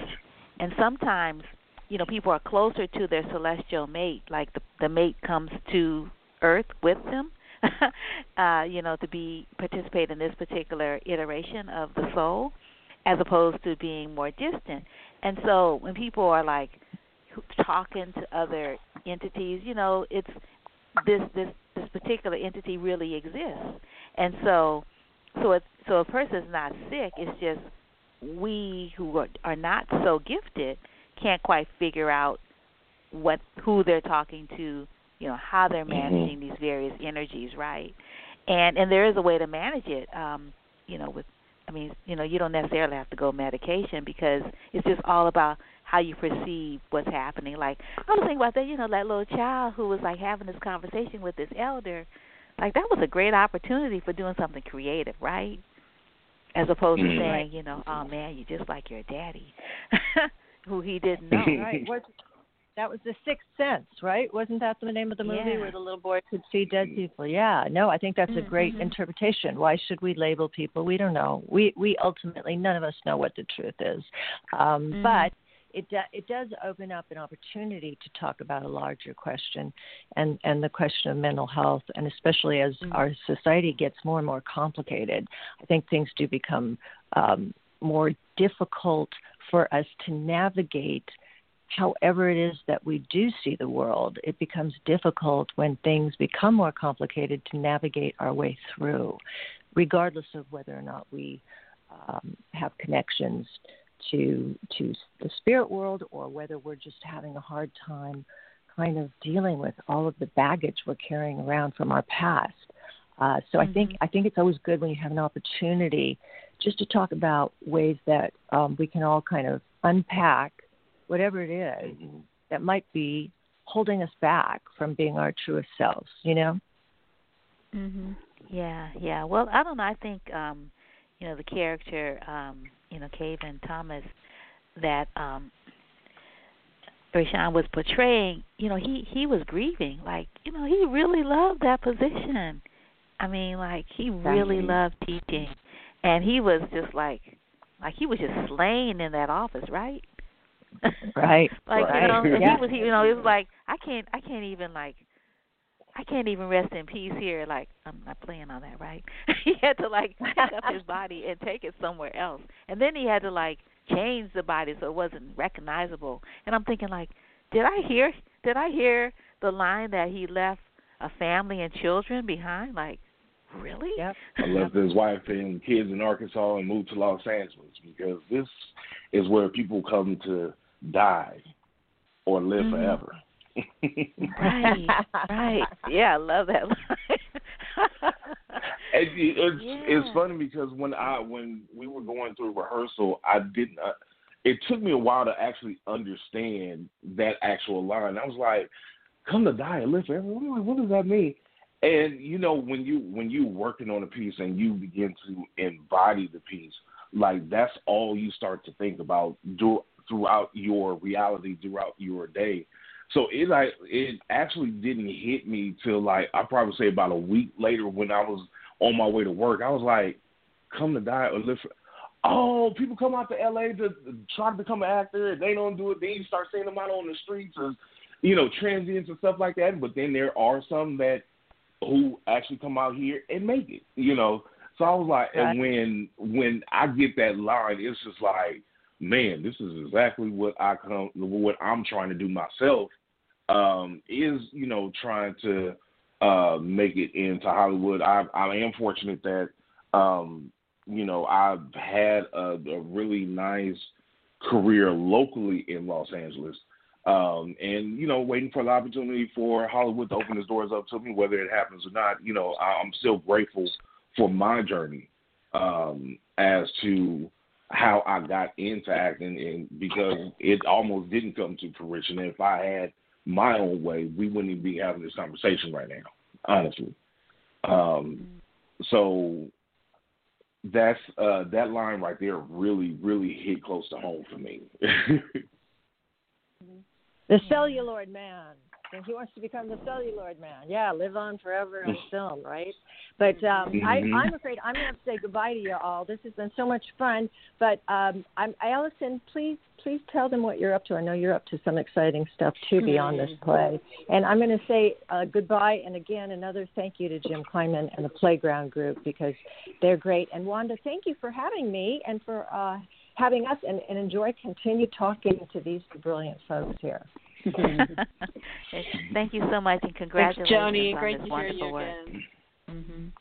Yeah. Great to hear from you, Joni. Yeah. I actually can't stay on too much longer. I have a meeting to get ready for, but I'm directing in as everybody is here, making pivots. So I was working on some online stuff. I'm now working on a film. Currently working on a film. Writing and directing on that, and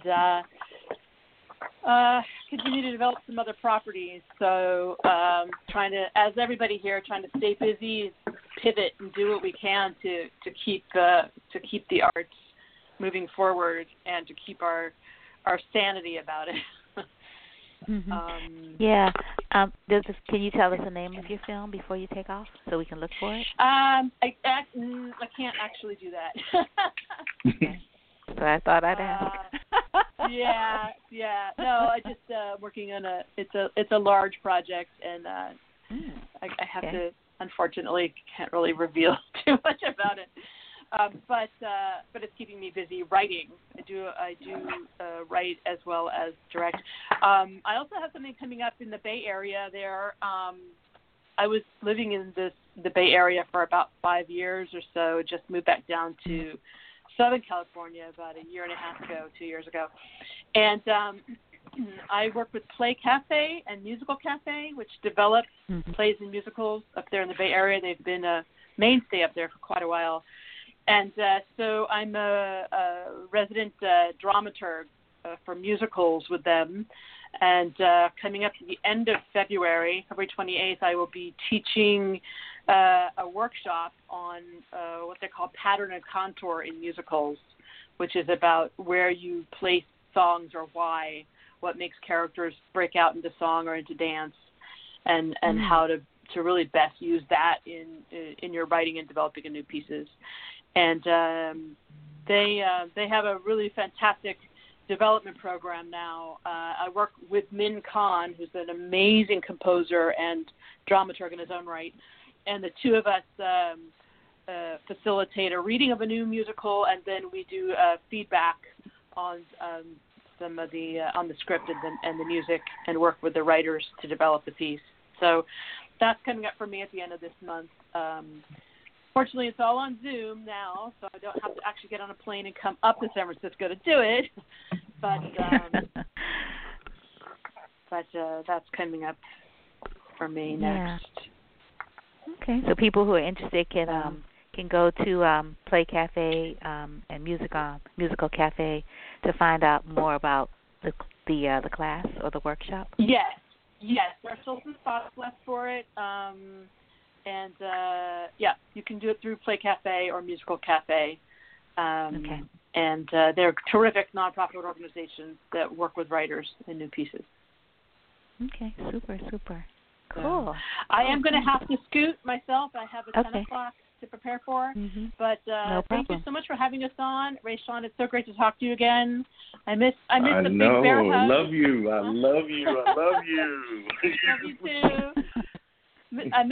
Sometime soon we'll get the big bear hugs going again, and I will. Yeah, good time. I will talk to you about our next adventure, I'm sure. Wanda, thank you so much for having us on. Have a great rest of your week. Thank you so much. Thanks. Bye-bye. Bye. So perhaps you all could tell us, sort of what you're up to now, any kind of projects or whatever that we can support you in.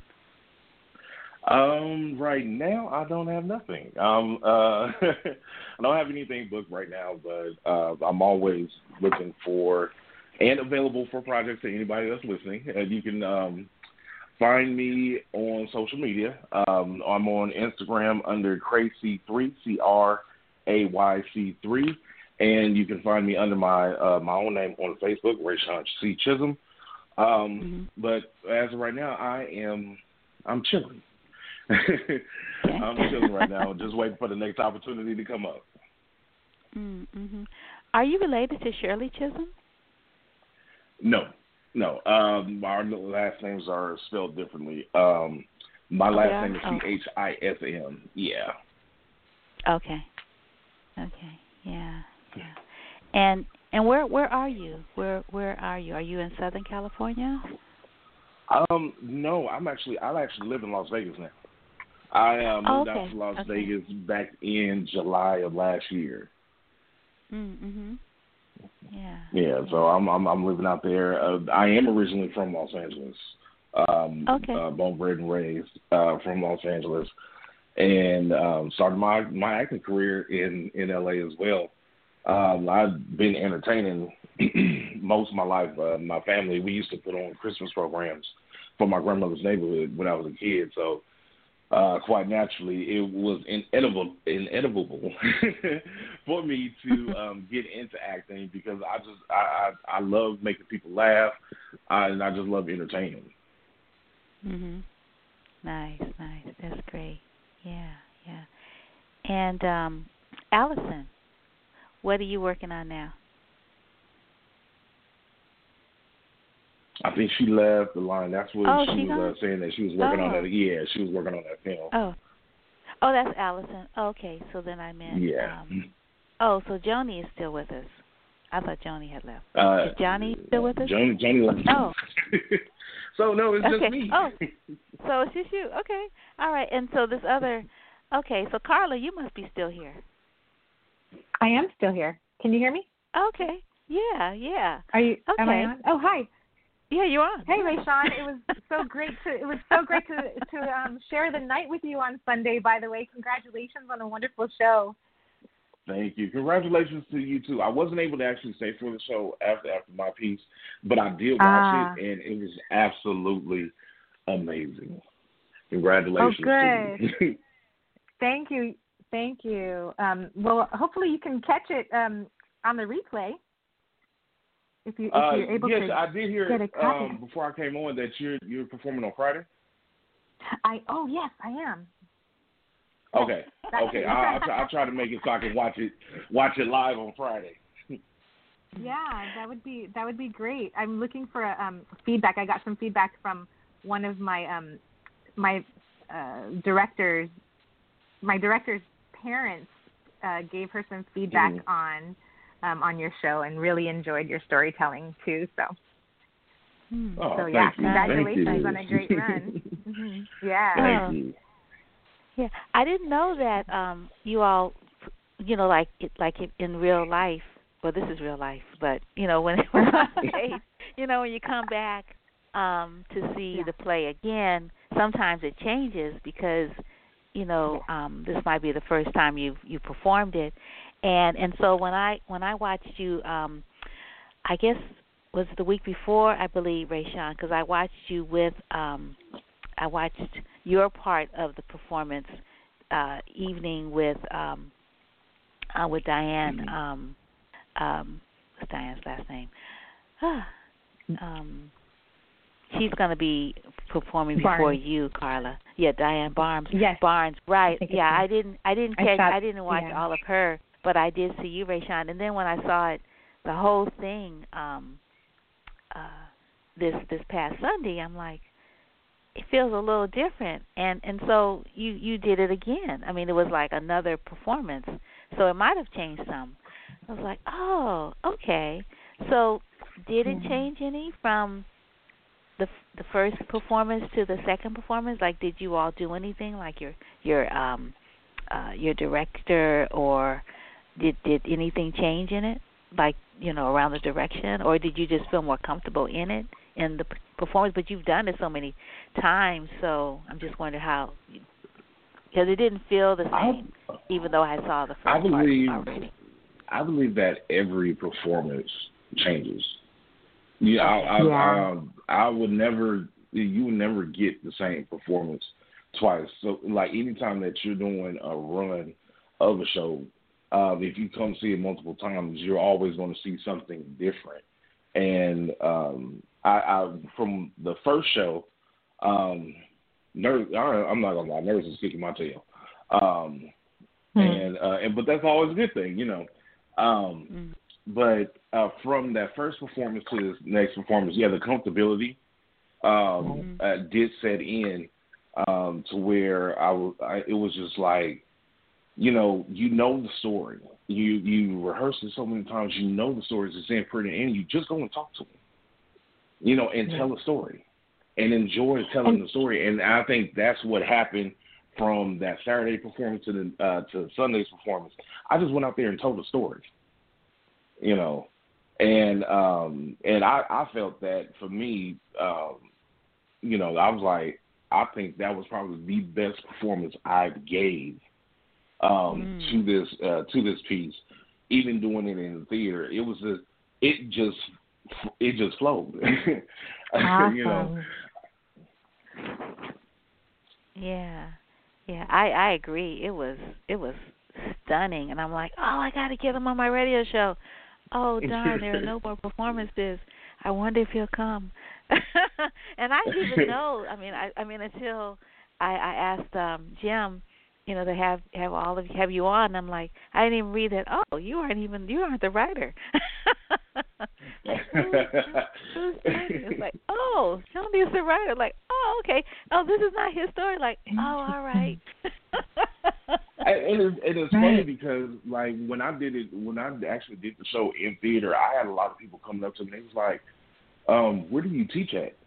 Because I would love to come sit in on one of your classes. I'm like, dude, I do customer service. I am not a teacher. I do not have the patience to be a teacher.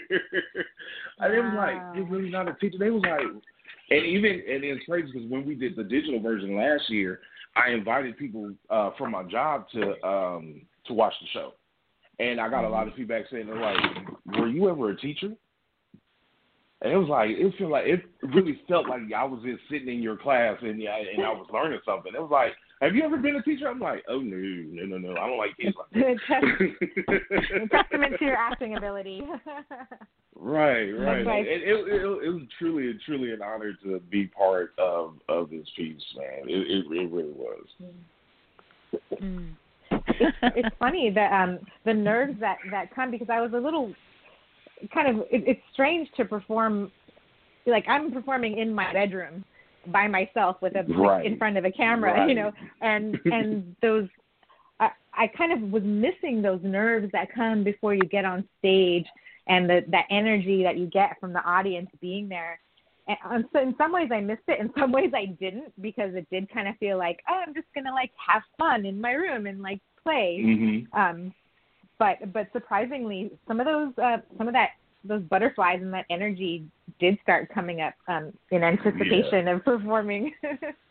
So it's like I'm performing in my living room, and I'm like, I'm by myself, and it was like, how's it gonna work? Like, but that energy just comes through that camera, you know.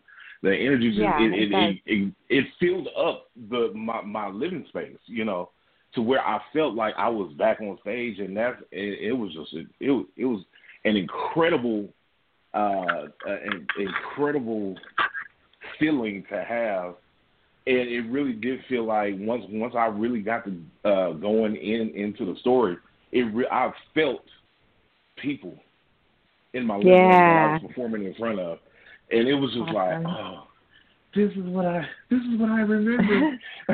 I'm like, damn you, COVID. I know, but it's so nice to know that we can get that fulfillment, you know, as artists. We can get that as performers. We can still feel that. So it's really so happy to be a part of this performance festival, and really Playground and Jim, they've all really pivoted to keep the art going during COVID times. So I really miss theater. You know, I miss theater. I miss museums. Yeah. I miss outside. I just miss outside as a whole. Yeah. I miss fresh air, because today I forgot to put my mask on to go move my car before the show started, and I forgot to put my mask on, and it's like the air was so crisp and clean, and I'm like, oh darn, I don't have a mask on, but no one was out, so that was good. Oh, we got to get it in. I mean, you know, Mm-hmm.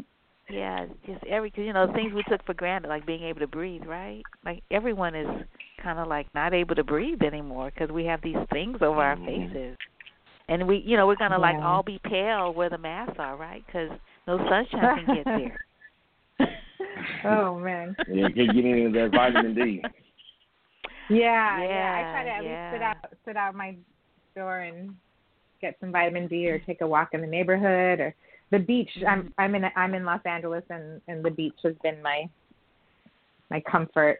I feel like that's like the safest place to be, with the air circulating right at the edge of the water. So it's been really helpful. Right. Yeah. Wow. Well, thank you all both for this extemporaneous conclusion to the show, because I think he must think we're supposed to talk on another day. Yeah, the San Francisco Indie Festival, its 23rd edition, is getting ready to kick off, and I totally understand how the founder could radio show, like, huh, what? I think he forgot, but it's going to be a really. I watched all these movies until early morning. So it's virtual. Wow. So if you're looking for some good film, SF Indie is so happening. Oh my gosh, there's some really, really great films, and I'm interested in films, that speak to the African diaspora. So I watch films about the Gullah Geechee culture, and it was a documentary, and watched this really beautiful film about the civil rights movement, and two women that fell in love with each other. One was African American, and one was not. was a white woman, and they ran away together, and they both left 2 sons. And and so the son is telling the story about his mother and his brother. He claims, his African American brother, because their mothers, were lovers. So then, of course, that makes them related. But the brother, the African American, is during the time of the Black Panther Party energy, and so it's like, wow, it's really violent where they are in that particular southern town. And his father, the white boy's father, is a part of that. He runs the psychiatry department at at an asylum, and he's brutal with these folks. Okay. Oh my gosh, yes, yeah, wow. He is like a nightmare. But anyway, that was really good. And anyway, there's some really, really, really good films, and I watched. And there's a film about a slam dunk champion who didn't get the championship. That's so good. Oh my goodness, it's a short, really awesome. So yeah, some really really good film. So if you're having some downtime, Rayshawn, you should definitely go check out SF Indie. Okay, yeah, we'll do. Yeah, and Carla, once you're finished, Friday, and you and your grandmother, you could take her to the movies. Yeah. We'll probably Netflix and chill at home since the movie theaters aren't opening. But no. I mean, definitely, I'll put it in my queue. Absolutely. Yeah, but SF Indie, it's virtual this year. You don't have to go to the Rock. Oh yeah. Yeah, cool. Awesome. Well, you all both, have a wonderful rest of the day, and thank you so much for this great conversation. And you are a part of the Wanda's Picks family, so stay in touch. You have my contact information. Let me know how we can help support your work, because it's so awesome, both of yours. Absolutely. Thank you so much for your support. It's been so fun talking with you. Really you're quite welcome. Thank you. Absolutely, Wanda. I really appreciate it. I really appreciate it. Oh, you're so welcome. Fun. Oh, yeah, I appreciate your work. You all were awesome. Oh, my goodness. Yay. What great storytellers. Important stories, too. Right, Thank you. Yeah, real transforming. Stories, the kind of stories that help us make it through this, right? Mm-hmm. Yeah, because we're all we are struggling. Those folks that are not, on stage, writing poetry, making, composing music. People just trying to get to the next moment all by themselves, right? Or stay well. Right. Yeah. Because they have to go out, they can't be home. Yeah, this kind of work that you all have made or participated in, it really helps us, manage this. We can remember the characters and some line might come to us oh yeah, and we'll laugh or smile, right? And then we can get through to the next moment. Yeah, so you all are healers. So thank you. Yeah, well, I'm pretty sure my show might change a little bit, with Grandma's Spirit, on Friday. So who knows what new moments will happen. But I also just want to give love to the arts community in general, because when the pandemic started, everything stopped for me, including my restaurant job, and all of the acting work here in LA for a minute. And so just to have an outlet and just to know that there's support and we can create stuff staying in that can really do some healing or, keep us connected. It's so helpful to keeping our spirits up, our passions alive, and, just to keep us all going. So, yeah, it's all reciprocal over here. Right. Yeah. Well, cool. So I'm going to close the show with a poem, since we kicked it off with a poem. Yeah. And I don't know if you know Mama Z. She's out of Arusha, Tanzania, and her husband is co-founder of the Kansas City chapter of the Black Panther Party, and he is in exile. And he was also I think chair of the NAACP and so he ended up having to go into exile in East Africa, and he can't come home. And so she's a poet, she's a visual artist, and she can travel, so she comes to visit us often. And so she's got a poem called Voices of My Ancestors, and she's talking about political prisoners and prisoners of war. So we're going to end with Mama C and in this poem. So again, thank you so much for joining us. Appreciate it. Absolutely. Y'all have a great day and enjoy the rest of your week. You too. Peace and blessings.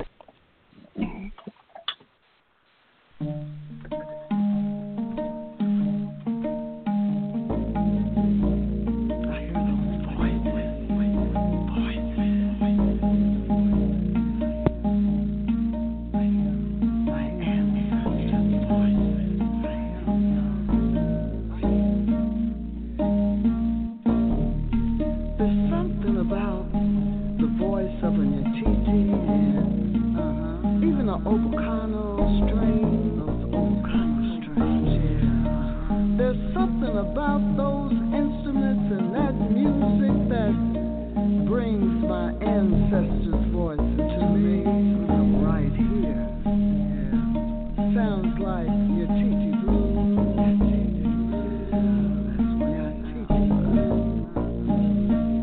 Your Titi Blues.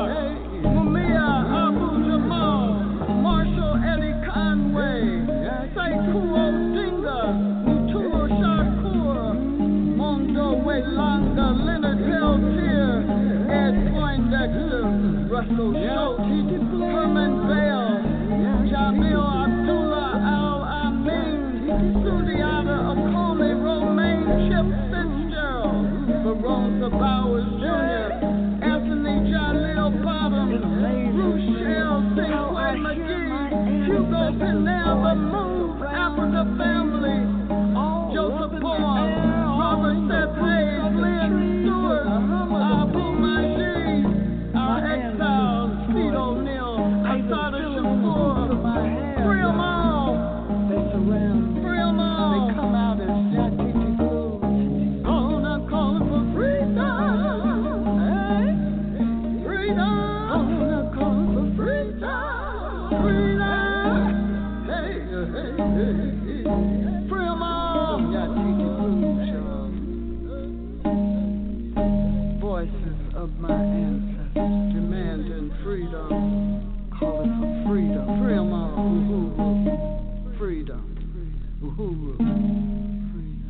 Free all political prisoners.